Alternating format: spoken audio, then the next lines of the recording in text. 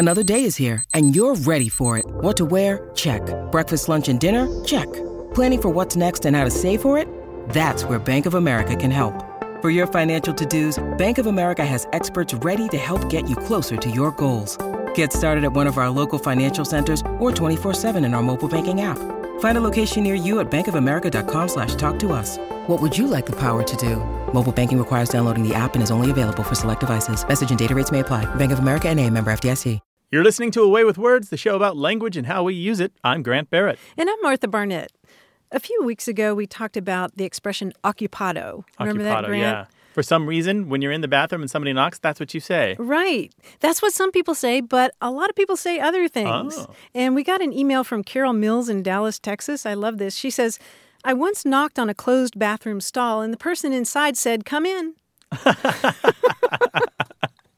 Surprise! She writes, I'm still laughing. And Connie Walt from Michigan wrote, my absolute favorite response to a bathroom door knock, you can come in, but you can't sit down.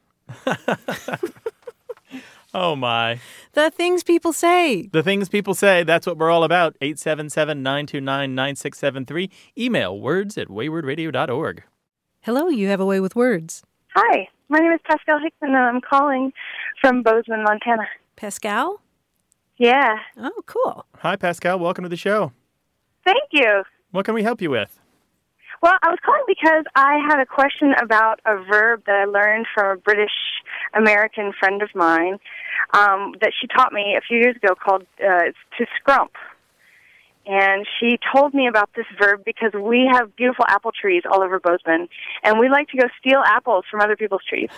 And she told me that the British actually have a verb for this. It's called to scrump, and they go scrumping, and which I thought was fascinating. And then I was thinking, is that where we got scrumptious? And is that how, apples came to be scrumptious?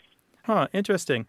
Scrumptious probably is not related to scrump, and I say this with a little asterisk next to it because one dictionary, the Oxford English Dictionary, says that scrumptious might possibly come from scrump, which means we'll get to that in a second. And other dictionaries, though, say that scrumptious is probably derived from sumptuous, which means expensive-looking, splendid, super nice, something like that.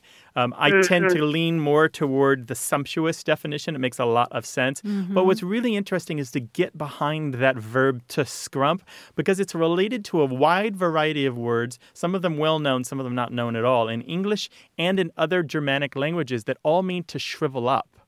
And so shrimp is actually related to this because shrimp kind of like they curl up their body when they're threatened. And there's even, this is a slang term, to shrimp someone's toes is to nosh on their toes and they'll kind of curl up with ecstasy. So there's a wide variety of these words, all kind of related. They've all got this ska and the MP in there somewhere. So scrump and shrim and shrimp and scrimp. It's actually related to scrimp as well. So the idea of being thrifty, where I guess stealing apples is a kind of being thrifty, right? Or actually being prunish and tight-fisted about something. The idea of maybe shriveling up your fists. I don't know. I love it because, when we deem apples scrump-worthy, it's usually after the first frost or two frosts when they're starting to look sad. Mm-hmm. That's when we decide that the owner of that apple tree no longer deserves their apples. I agree. And, that happens here in San Diego County, here in Southern California. People have giant big rows of trees with citrus on them, and they rot. I'm like, what is the matter? That's shameful. Yeah, and so since we learned this verb, we've been having so much fun. And I guess, I don't know if you know this or if you can answer this question, but I'm wondering, can we apply scrumping to other fruits, or is it only apples? Go for it. Or is this only a British thing? Martha's nodding yes. We give you permission. Definitely go for it. English is filled with words that have just been slightly broadened to encompass a more general meaning. Well, I love scrumpworthy. Scrumpworthy, yeah. Fantastic. Even though there's probably no relationship between scrump and scrumptious, it's a nice connotation. It's a nice association. Wonderful. Yeah. Thank you so much for answering my question. That was really cool. Yeah, sure. I'm going to go scrumping some fruit this year, I think, myself. Awesome. All right. We'll enjoy. Take Watch care. out for the owners. Bye-bye. All right. Thank you so much. There's also, in Britain, there's scrumpy. Have you ever had a glass of scrumpy? What is that? Apple cider or something? Yes. Apple okay. cider made from those sort of leftover, unselected apples, Sure. those shriveled ones. Right, you can still Scrumpy. press juice out of them, right? Right. And it's probably a little more fermented, a little long. The sugar has had magical things happen to it, I right? bet it has a kick to it. That's what I'm thinking. Scrumpworthy. I like that. You I could did use not it for know so many that different Bozeman things. was known for its apple trees. Or it's British people. That's awesome. 877-929-9673. Email words@waywardradio.org. Hello, you have a way with words. Hi, this is Father Dominic calling from Chicago. Father Dominic from Chicago. Well, welcome to the show. How can we help you? Thank you so much. Well, I have a question about a phrase. Well, I suppose a phrase, the way a word functions in a phrase. My question is, when did thing become a thing? I guess what I'm asking is, when did thing become sort of a category? Okay. So somebody will say, I saw this guy with purple pants on yesterday, and you'll say, purple pants, is that even a thing? Yes. Okay, good. And I've tried to track this down, and I've had a lot of difficulty. I can find a Seinfeld episode that's the first sort of use of the phrase, but I'm wondering when the word thing began to reference not just sort of non-particular objects, but sort of whole categories themselves. Well, I've used that. I've used it on the show, actually. Yeah. And I picked it up from a bunch of comedians that I follow on Twitter. Most of them are in Los Angeles. And for them, it's one of the little rhetorical devices they use in this as to call something into question. So if somebody has some weird behavior, like you were saying, wearing odd clothing, and you're like, is that even a thing? It's just a nice way to call attention to an aberration or something quirky. I'm not surprised that it might have been popularized by Seinfeld, but I should tell you, if you looked in bigger dictionaries, you would find that a thing goes back quite a ways. There's some variations over time. But for example, we could talk about to make a thing out of something. Like, Yeah, okay. So I get a scrape on the car, and my wife gets upset, and I'm Make like, a well, big are you thing. going to make a thing out of this? Because it's Yeah. just a scrape on the car, right?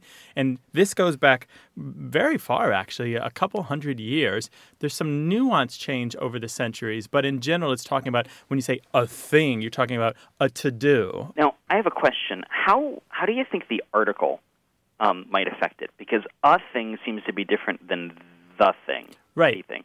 That's a good question because we have the indefinite article and the definite article. And when we use the indefinite article a, what we're talking about is probably there's a class of things that all kind of share the same characteristics. So when we talk about a thing, we're talking about, it goes with all these other things. And usually in modern parlance, when we talk about a thing, we're talking about style or we're talking about a new way of behaving. Comedians like to use a thing because there might be a new way to tell a joke. Or you might say, we're not doing airplane food jokes anymore. Now we're doing Netflix jokes, right?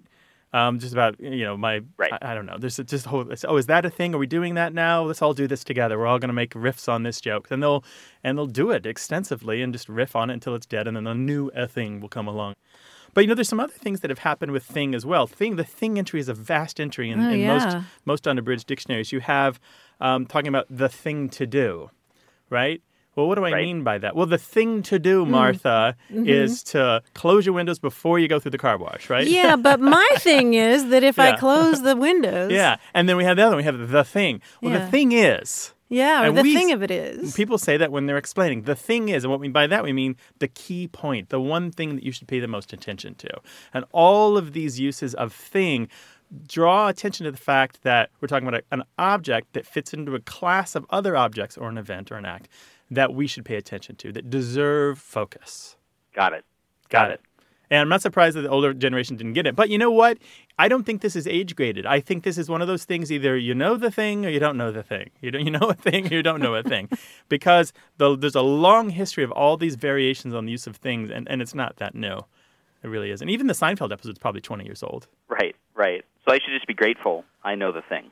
Yeah, you know the thing. Yeah, be grateful. You For know a man all in your about 30s. that, right? By the time you're in your 40s or 50s, you'll no longer know the thing.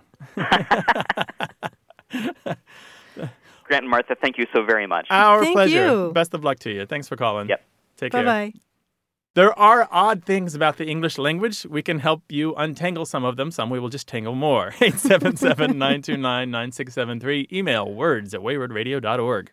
Hello, you have a way with words. Hey, this is Ron. I'm in Grand Rapids, Michigan. Hi, Ron. Welcome to the program. Hello, Ron. Thank you. Welcome.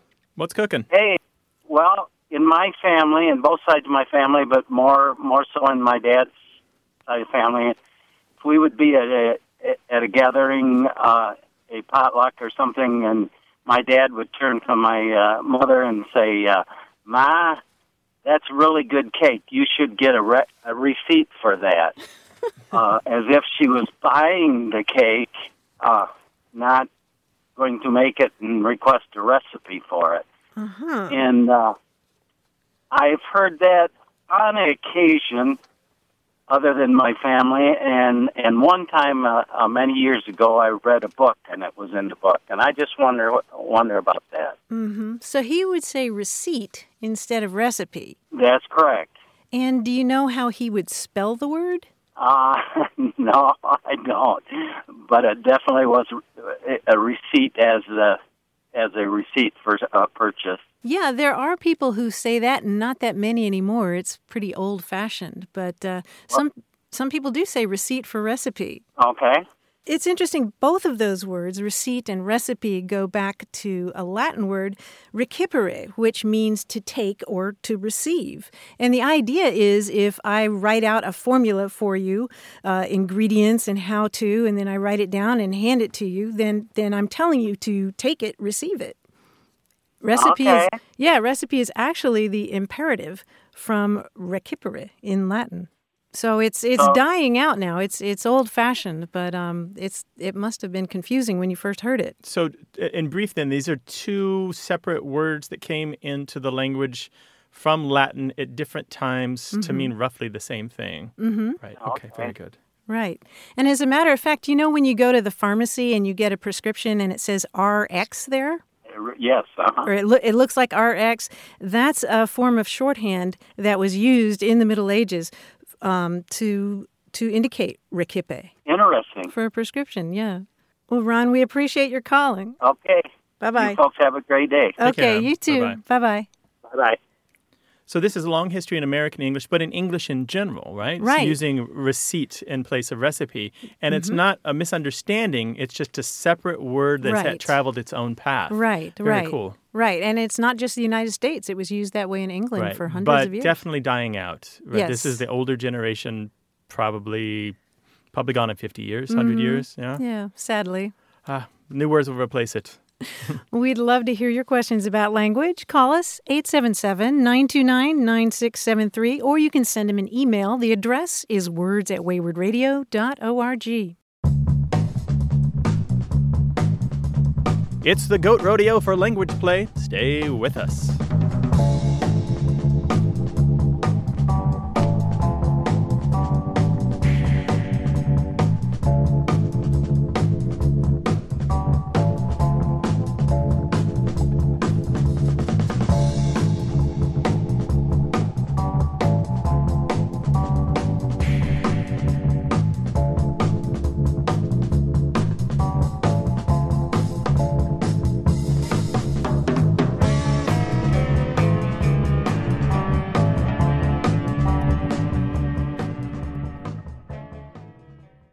You're listening to A Way with Words. I'm Martha Barnett. And I'm Grant Barrett, and here he is, John Chinesky, our quiz guy. Hello, John. John. Here I am. Hi, Martha. Hi, Grant. What do you have for us? I have something today for you I think is very interesting for word lovers. You may have heard of something called phatic expressions.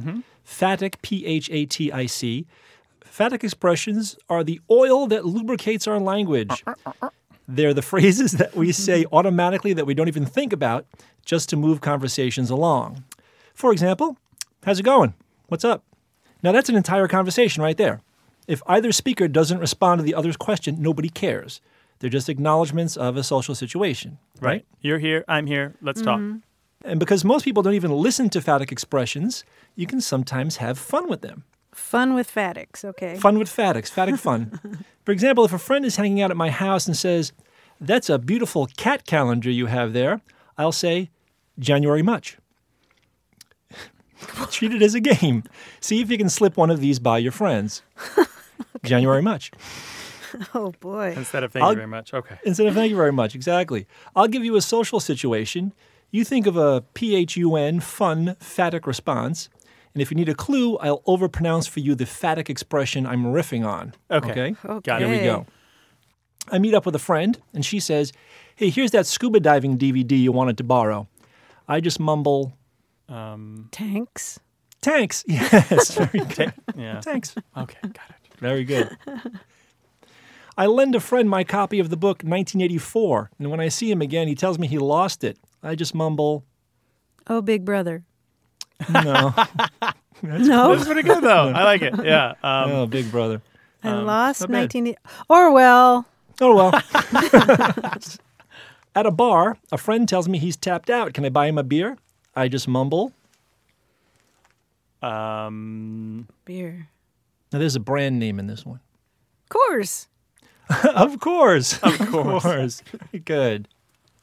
A friend opening a new store asks me to make a web page for him. When I'm done, he says, thank you so much. I just mumble, Site. site! Yes! Very good. Martha we actually found- says that one. Sure. I go to visit a friend who lives in Oahu.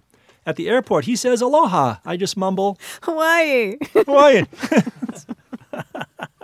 This is how I talk. That's why I'm doing these. Hardly a quiz at all, really. My That's friend right. tells me my friend tells me all about how he won a trip to the largest of the Greek islands. I just mumble, That's Crete. that's Crete.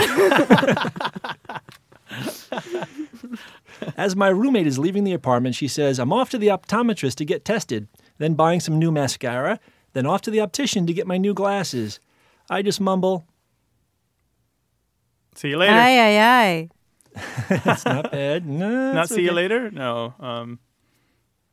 Instead of have a nice day, Have a nice day.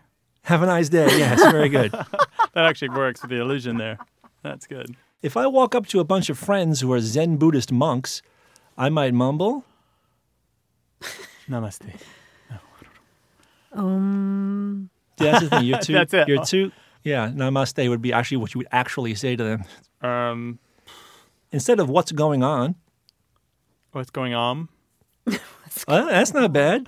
I'll take that. I was actually going for what's going on. Oh, I see. man. And that's all the phatic expressions I have for today.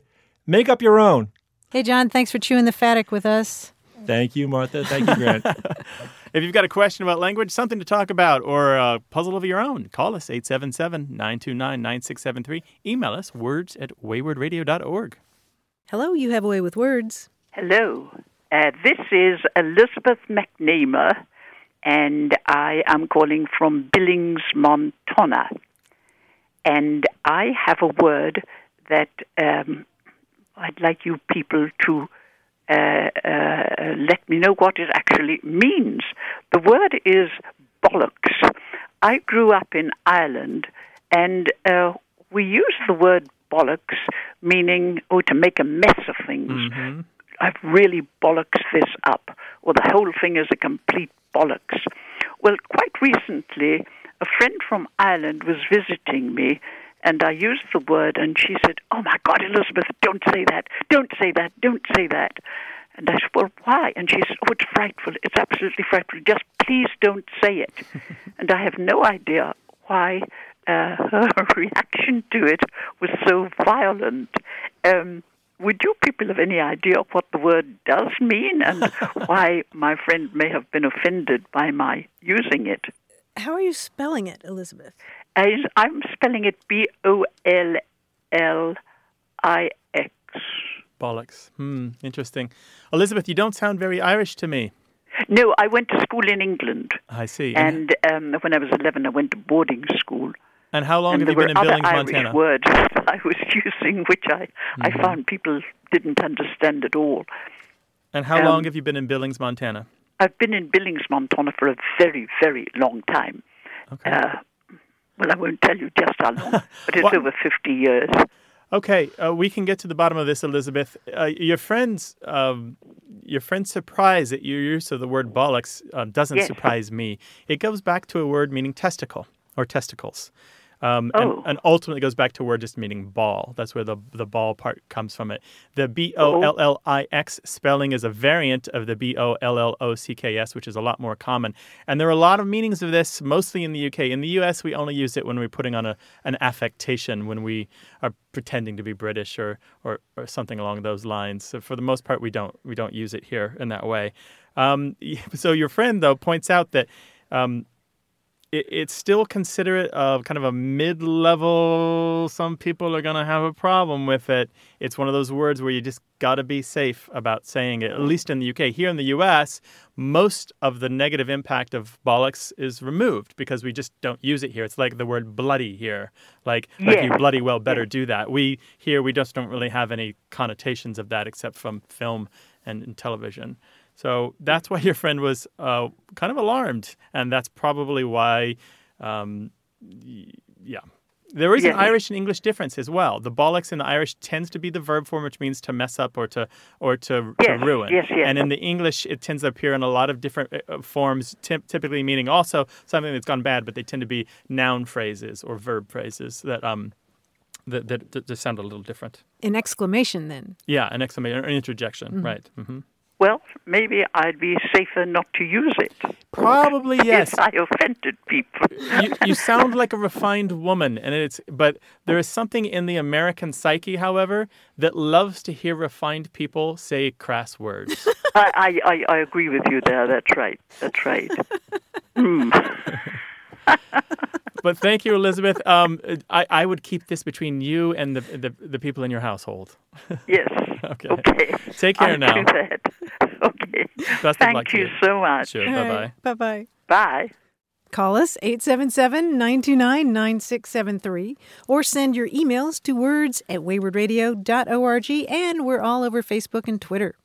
Hello, you have a way with words. Hi, this is Bubby Valentino calling from New Orleans. How are you all this morning? Hi, Bubby. How you doing? Hello. Doing great.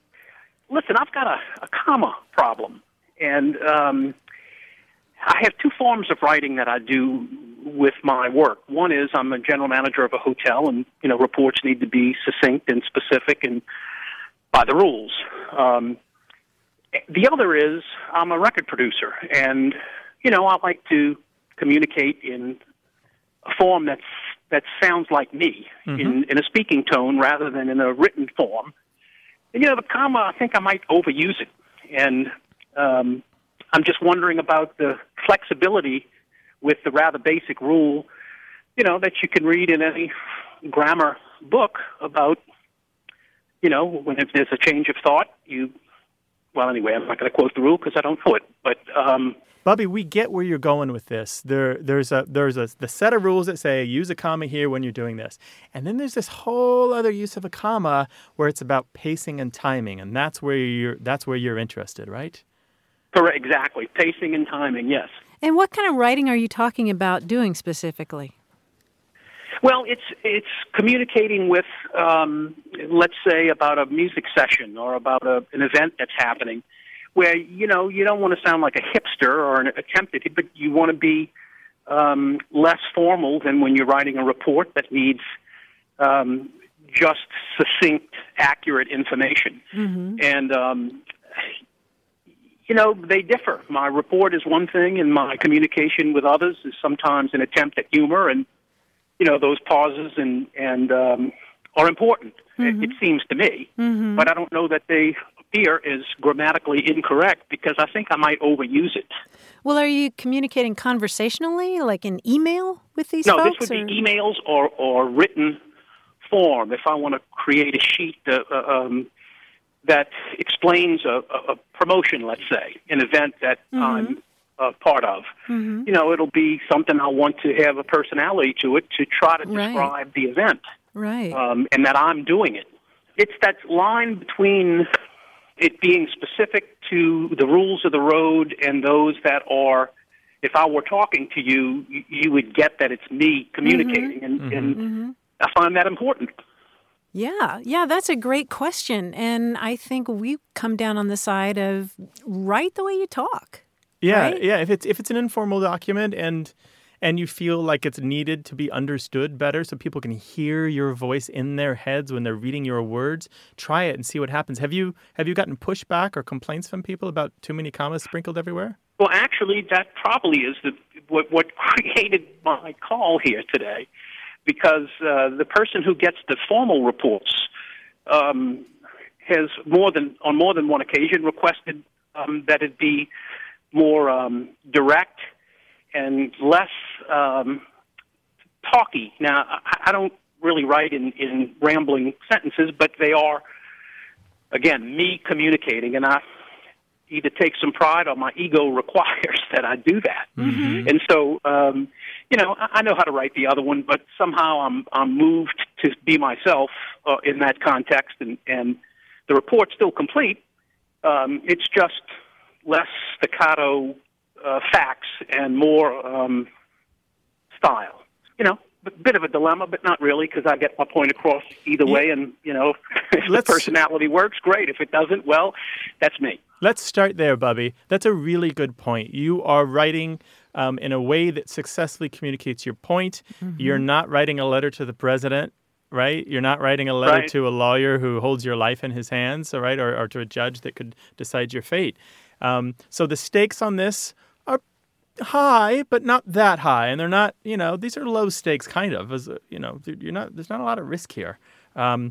I think there's a difference here in also background and upbringing where people who are maybe accountants and lawyers and people like that, they are schooled in business writing and they write text that's specific to their profession that other people find hard to read and they find perfectly solves their problem, perfectly does the job of communicating.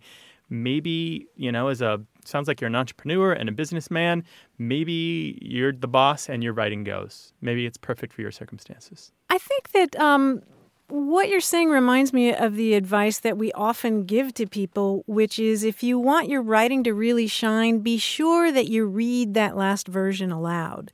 Because I think sometimes you can get so hung up in, where does the comma go, that it can stifle or hamper your writing. But if you read that final draft, often you can see or hear, actually, where the commas should go. Well, Bubby, thanks for calling. I hope we've helped. Stay in touch with us. Let us know how it's going, all right? I will. Thanks. You guys have an entertaining show, and I appreciate the advice. Our pleasure. Take care now. Thanks, Bubby. Bye. Bye-bye. If you've got a dilemma like Bubby's, give us a call, 877-929-9673. Email us, words@waywardradio.org.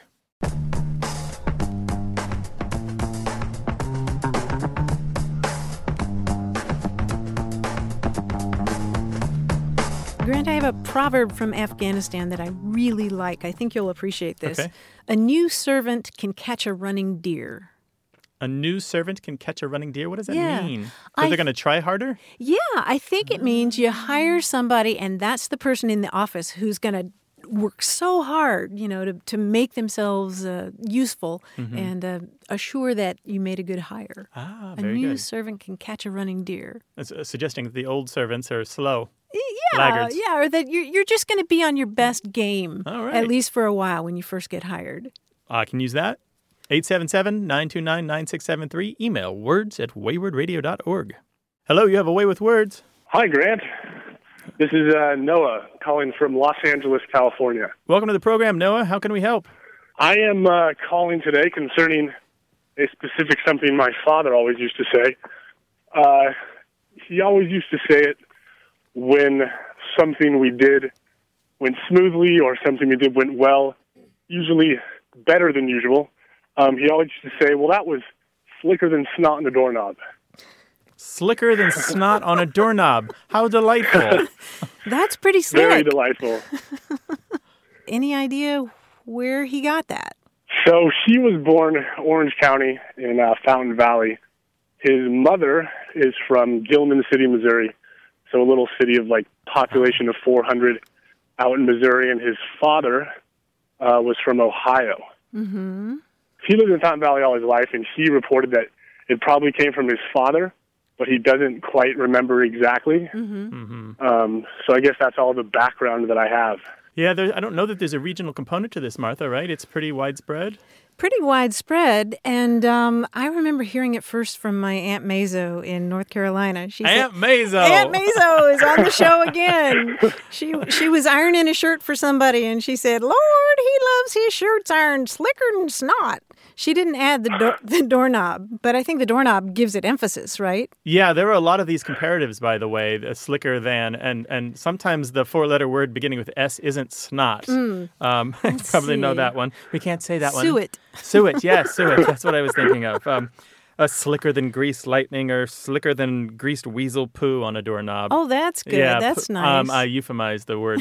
I used poo instead of the other word. But that's nice. Slicker than mule spit. Oh, that's nice. A ton of these. I've seen slicker than snot on a frog, which is also pretty slick, yeah, right? it's true. Yeah, but why a doorknob? Do you suspect that it's hard to grab a doorknob even at the best of times and if you've got something on your hand? You know, funny you should ask that because just the other night I had just put lotion on my hands. I do this all the time. You'd think I would learn.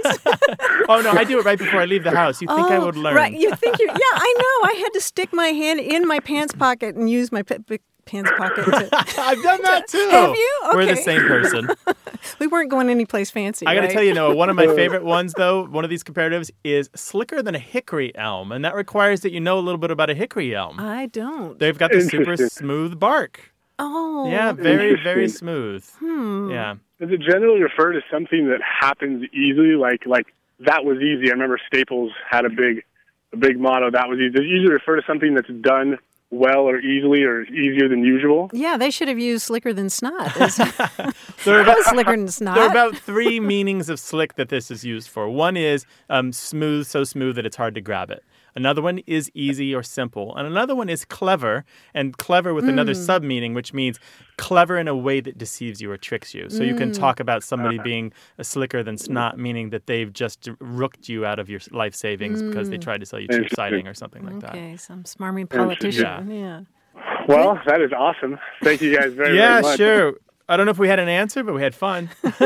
We did. We certainly did. Thanks for calling, Noah. Thank you. Thanks. Bye-bye. Bye.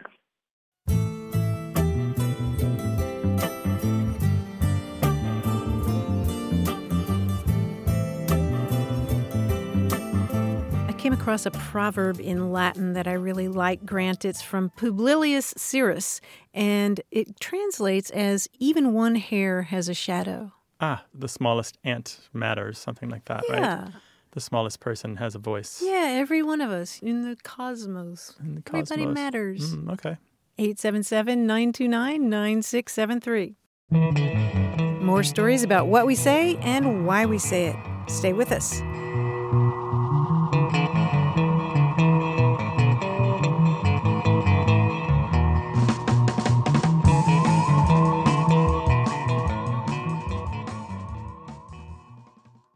You're listening to A Way with Words, the show about language and how we use it. I'm Grant Barrett. And I'm Martha Barnett. Recently on this program, we talked about the expression, your daddy ain't no glassmaker. You remember that, Grant? Yeah. The kid's in the way, like blocking the TV or something. Right. And you say, your daddy ain't no glassmaker, meaning you're not transparent. Exactly. I can't see through you. Exactly. Yeah, and who knew there were so many expressions like know. this? Well, our listeners did. Veronica called us to say that in Hungary, they say, was your grandfather a glassmaker? And others of you said the expression was, did you have chocolate milk for breakfast? Meaning they can't be seen through. Right. Okay. Right. Mm-hmm. And Sharon Peters on our Facebook page. Sharon let us know on Facebook that her father would say, girl, you've been drinking muddy water. And Eddie Torregore from Boston said he grew up in Puerto Rico, and he would say, hey, do you think you ate plastic pork chops? Plastic pork chops? I don't know if that's translated from Spanish or what. Meaning, that they wouldn't digest and they were still in your body, kind of blocking the view? That would make sense. Oh, okay. Yeah, get out of the way. But the kids do the thing when they're not aware of the universe around them, and other people are like, that's their line of sight. Get out of the way. Yeah, they're transfixed, right? Oh, and here's one more. Carol Dempsey wrote from Norwich, Connecticut, to say that her Uncle Jim used to say, I can't see through you even if you are a pain. That's a pun. It's a pun. In fact, she says that her Uncle Jim was quite the jokester, that if you said about a chore that was really your sole responsibility, we need to do such and such, he would say, you got a mouse in your pocket? Oh, yeah, the editorial we. I like that, yeah. And if you overheard him talking about someone and wondered about the identity of the person and you said who, he would reply, who? Your feet don't fit no limb. Your feet don't fit no limb, meaning you're not an owl. Nice! Parents, where do they come up with these? There's like a guidebook I wasn't given. When I became a father, I had to wing it. 877-929-9673. Hi, you have a way with words. Hi, this is Whitney. I'm calling from Tallahassee, Florida. Whitney. Okay, great. We're glad to have you, Whitney. What's up? Okay, so the term that I'm calling about today is housing. And I just heard the term a few weeks ago from my boyfriend and his friend group, and they use it to mean, like, to finish something really fast. Like, for example, they use it a lot to say, like, I need to house this beer, like, I'm going to house this sandwich, like, in those terms. Really? And that means to just consume it completely? Right, to, like, finish it off, because usually you use it in a term, like, in the way that, like, we're about to leave, so we have to, like, house this beer. Mm-hmm. House the beer, yeah, just to slam it, or to gorge yourself on a pizza, like to eat the entire thing? Right, exactly. So you could house a pizza. That's really interesting. Yeah. I've got a couple ideas on this, but nothing solid. There is a use of house in hip-hop or in rap lyrics that means to destroy or defeat completely. And the reason I think it's connected, because there's also a use of just the verb to destroy to mean I destroyed that pizza, meaning I ate it, or I destroyed that 12-pack, meaning I drank it all. And you overcame it. You overcame the barrier of trying to get all that food into your body. You owned it. You owned it. Yeah, pwned it even. And so that's one theory. It's kind of a stretch, though, not 100% sure. Probably a little more interesting, but even less likely, is the fact that in the Scots language, they've long had a verb, hose, H-O-S-E, which means to seize greedily. And it's usually said of fish who are seizing bait, like the carp hosed my worm, right? The fish seized the bait just like that, just took it. And over time, it's become generalized to apply to other animals and to humans as well. So if you hose food, you're just shoveling it in. Wow, that's pretty interesting. But the connection for the Scots is really unlikely. There's not very much history of it. I think it's far more likely that it's a modern slang variation of hose, meaning to destroy or to defeat from hip-hop. So if you sorry, not to hose, to house. In hip-hop, it's house. So if you get housed or housed, are you drunk? If it's like your 10th beer or so, you might be drunk. But if it's like your first beer and you're just trying to leave and you just house a beer, then you might get drunk. It depends, I guess. Yeah, but the verb house here doesn't mean to get drunk. It just might be a byproduct of housing food or housing alcohol.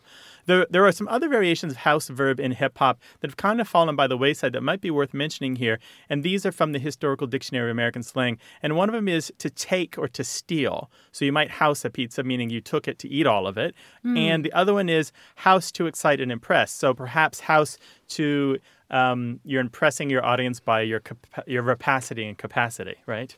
Your ability to eat an entire extra large pizza.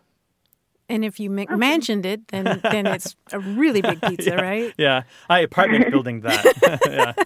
Yeah. So those are my theories on that. You know what? We're going to put the word out, though, Whitney, and see if we can find other people who know this slang verb to house, meaning to eat or to gorge yourself. I like it. Or to drink quickly, and we'll see what happens, okay? Okay, that sounds good. Thanks for calling. Really appreciate Whitney. it. Take care. Yeah, thank you. Sure. Bye. Bye-bye. Bye-bye. 877-929-9673. Email words@waywardradio.org. Find us on Facebook and Twitter and SoundCloud and iTunes, and I don't even know where.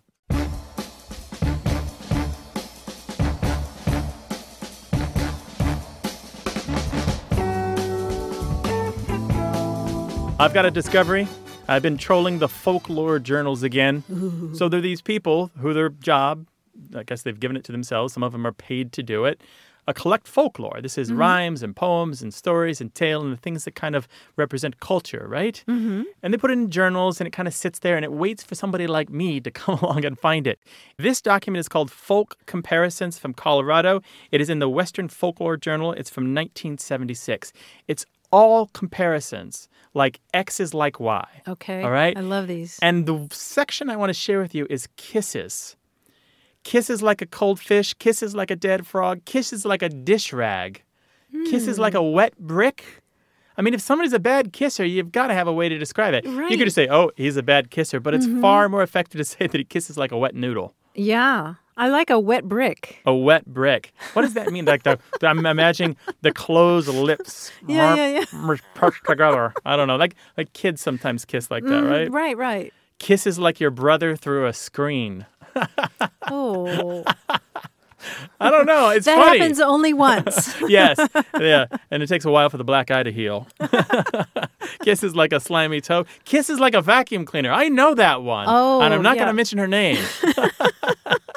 We'll share a few more of these on the website. Give us a call if you've got some folklore, some kisses-like expressions. 877-929-9673. Email words@waywardradio.org. Hello, you have a way with words. Hi, Martha. This is Claude Vander Veen from Milwaukee. Hi, Claude. Welcome. Hey, buddy. What's up? What can we help you with? Hi, Grant. Some while ago, I heard that dogs in China don't say woof woof. They say wang wang. And I was wondering if you know of any studies of what do animals say in other countries? Yes, we do. This is a good question. Now, where were you reading about wang wanging is what dogs say in Chinese? I honestly don't remember. This is about 40 years ago when I lived in Michigan. A friend was in a linguistics class, and she was looking for something, and I heard it even before then. So 40 years ago, I don't have a clue where I heard this. There is a mother lode of these sorts of things on Wikipedia. Now, if you listen to the show a lot, you know I have mixed feelings about Wikipedia. Sometimes you get exactly what you came for, sometimes you don't. But this is a pretty good list, and it's called Cross-Linguistic Onomatopoeias. That's ONOMATOPOEIAS, cross-linguistic onomatopoeias. And it is a giant, giant page of things like what a baby crying is represented as in other language, what a horn honking is, or a hushing noise, the noise that you make when you want somebody to go, shh. Oh, yeah. Tons of these, and they're wonderful. Sometimes they're written in another alphabet, so it might take you some time to puzzle them out. But what we find here is the strong evidence that there's this class of sound or this class of word, an onomatopoeia or an imitative word that exists in every language that we know. And this word usually represents sounds according to the inventory of the language spoken there. So by inventory, I mean every language has these sounds that it uses, and it doesn't use other sounds that may exist in other languages. And so we make these conform to our orthography and to our pronunciation and to even just the way our mouths move when we say words, which is why they look different, but kind of do the job. And, in English, which is this weird hybrid language, we've got more than one for a dog. We have woof, we have arf. We have bow wow. We have bow wow. And you'll find this again and again happens in many different languages. I always thought when I was younger that the different sounds for the dog barking in English had to do with the size of the dog. Oh, I thought it was regional dialects. Oh, yes. New England dogs. For some reason, I always think of a Scotty doing arf, arf, arf. I don't know. But anyway, that's the short circuit right to the motherlode right there. Cross-linguistic onomatopoeia on Wikipedia. Do they have things like owls and pigeons and crows? They have flatulence. They have the sound of food being eaten, which I love because many of them it's nyan, it's nom nom or nom nom, something like that. Oh, Nyam man. nyam. Yeah. Keyboard striking. Oh, this is what great. a siren is. A siren in Catalan is nee noo nee noo nee. Because in Europe the sirens tend to sound like nee noo nee noo, right? Sure. Telephone ringing. In Indonesian, kring kring. In Italian, drin drin. Thunder. I wonder if guitars go twang twang. That's a great one. I don't see it here on the list, but you know what? Everybody can check it out. Cross-linguistic onomatopoeia. Oh my Wikipedia God. Going to satisfy your need to know more about this. I all right. have my Saturday night planned out right now. Claude, I hope that helps. Thank you very much. Yeah, sure. Take care now. Bye, Claude. Bye. 877-929-9673. Email words@waywardradio.org. And find us on Twitter. Handle there is WAYWORD.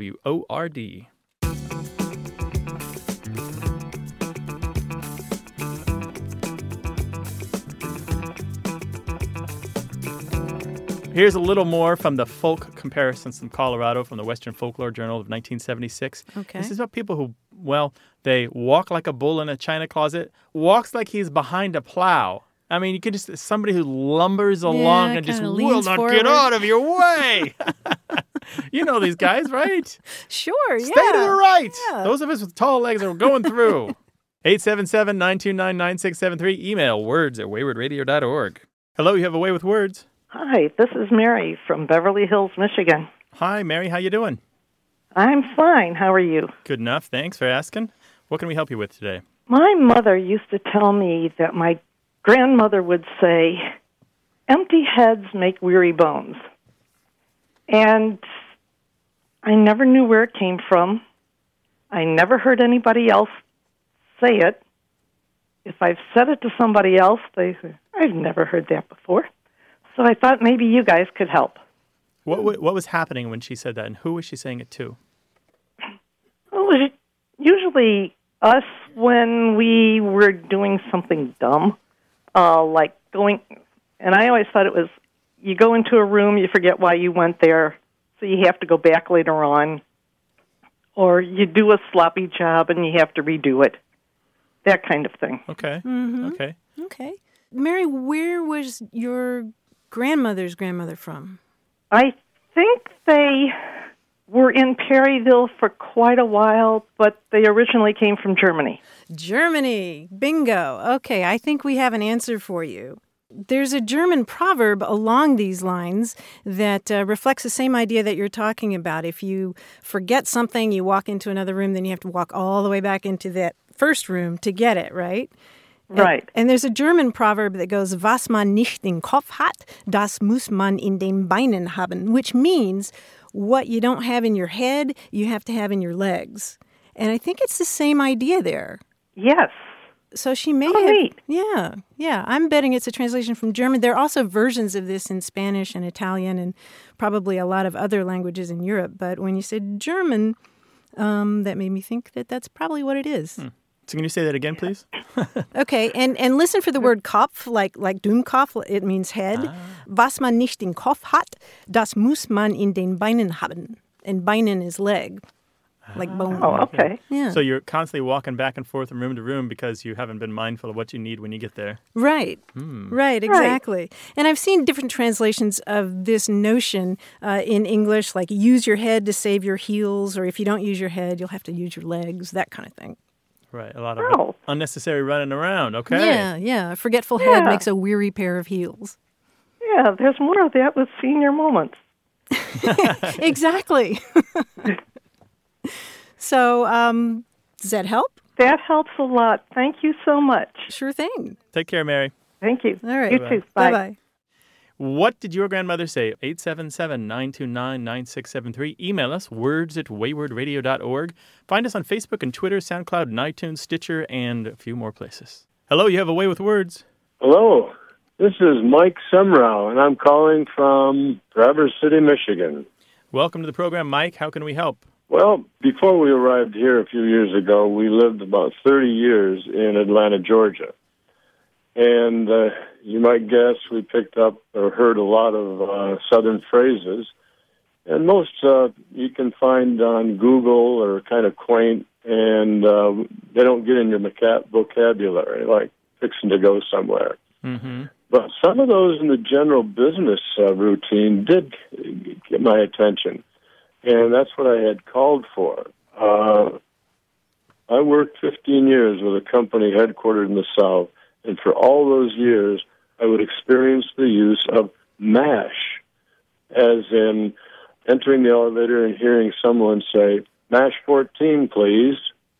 MASH. And I thought of MASH as a rather harsh word, you know what I mean? Mm-hmm.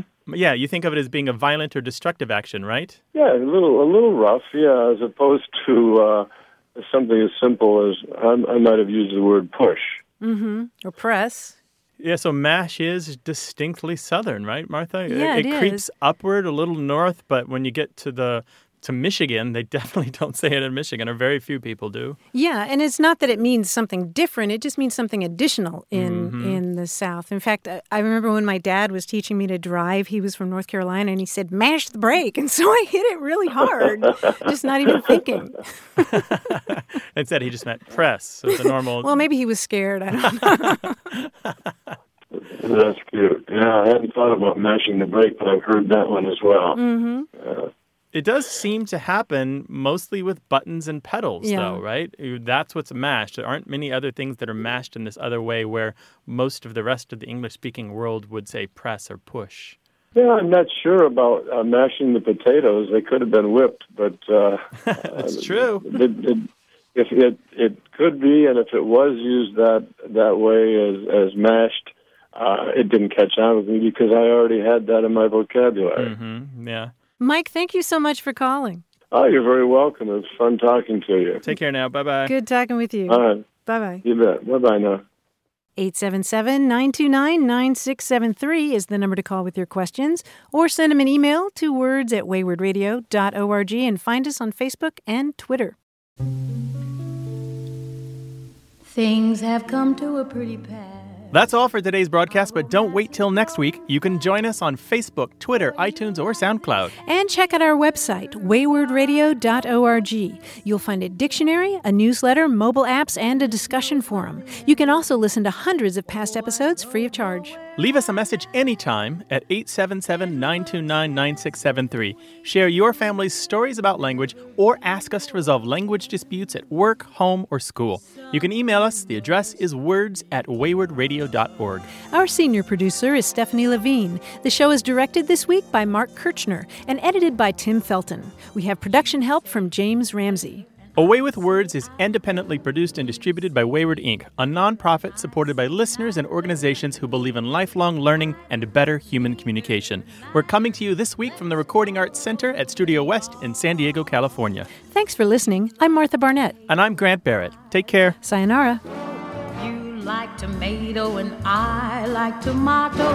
Potato, potato, tomato, tomato. Let's call the whole thing off.